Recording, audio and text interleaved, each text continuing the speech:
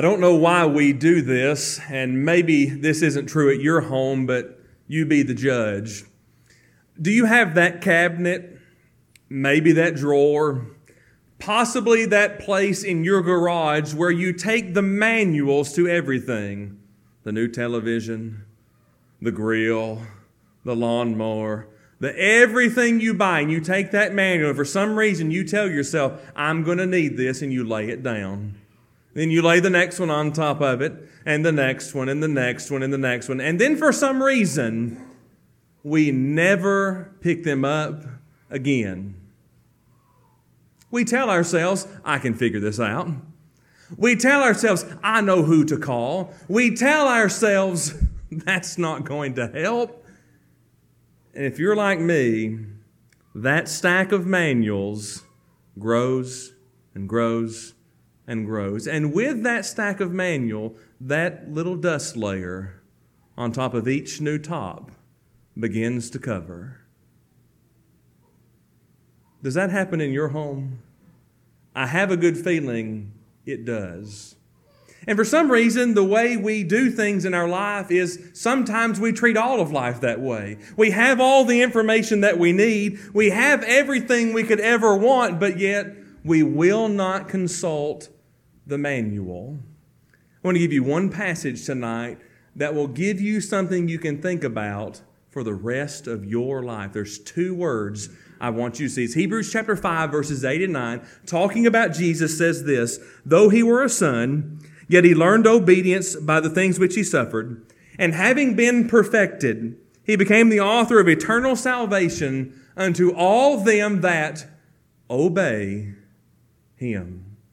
Two simple words that will serve you and will serve me for our lives.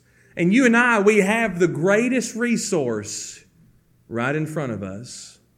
And matter of fact, we are so spoiled in our generations that we have it in print. We have it in audio. We have it on our phones, our tablets, our TVs. We have it everywhere we could imagine. Kind of like those manuals, where we put them. But you know what we need to remember? Those last two words of Hebrews 5, 8 and 9. What we must do is obey him. Maybe tonight you have never obeyed your Lord. Tonight could be the night that you obey your Lord. Romans 10:17 tells us this, so then faith comes by hearing, and hearing by the word of God. And as we study the Scriptures, we learn what we must do to be saved. After having something that gives us that faith and building that faith, to believe in Christ, to repent of our sins, to confess his name, and to be immersed. You tonight can begin your life in obeying him, but you've got to determine that you want to obey him. Maybe you're here tonight and the last few words of James 5:16 need to echo in your heart.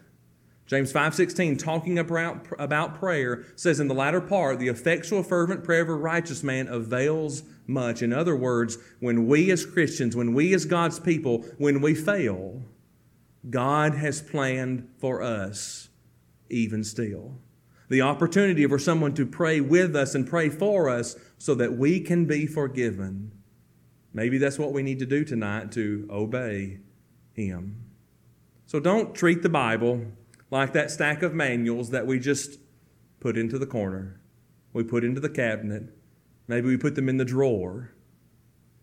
Treat the Bible as the one thing that will tell you what you must do to be saved, what you must do to obey him. If there's anyone tonight who needs to respond to the invitation, maybe you need to become a Christian or study about becoming a Christian, don't let tonight go by. Maybe you're sitting here tonight as a Christian, you realize something in your life, it needs to be repaired. Well, what a great time it would be to repair. We're going to be led in a song. Let's stand, sing, and respond accordingly.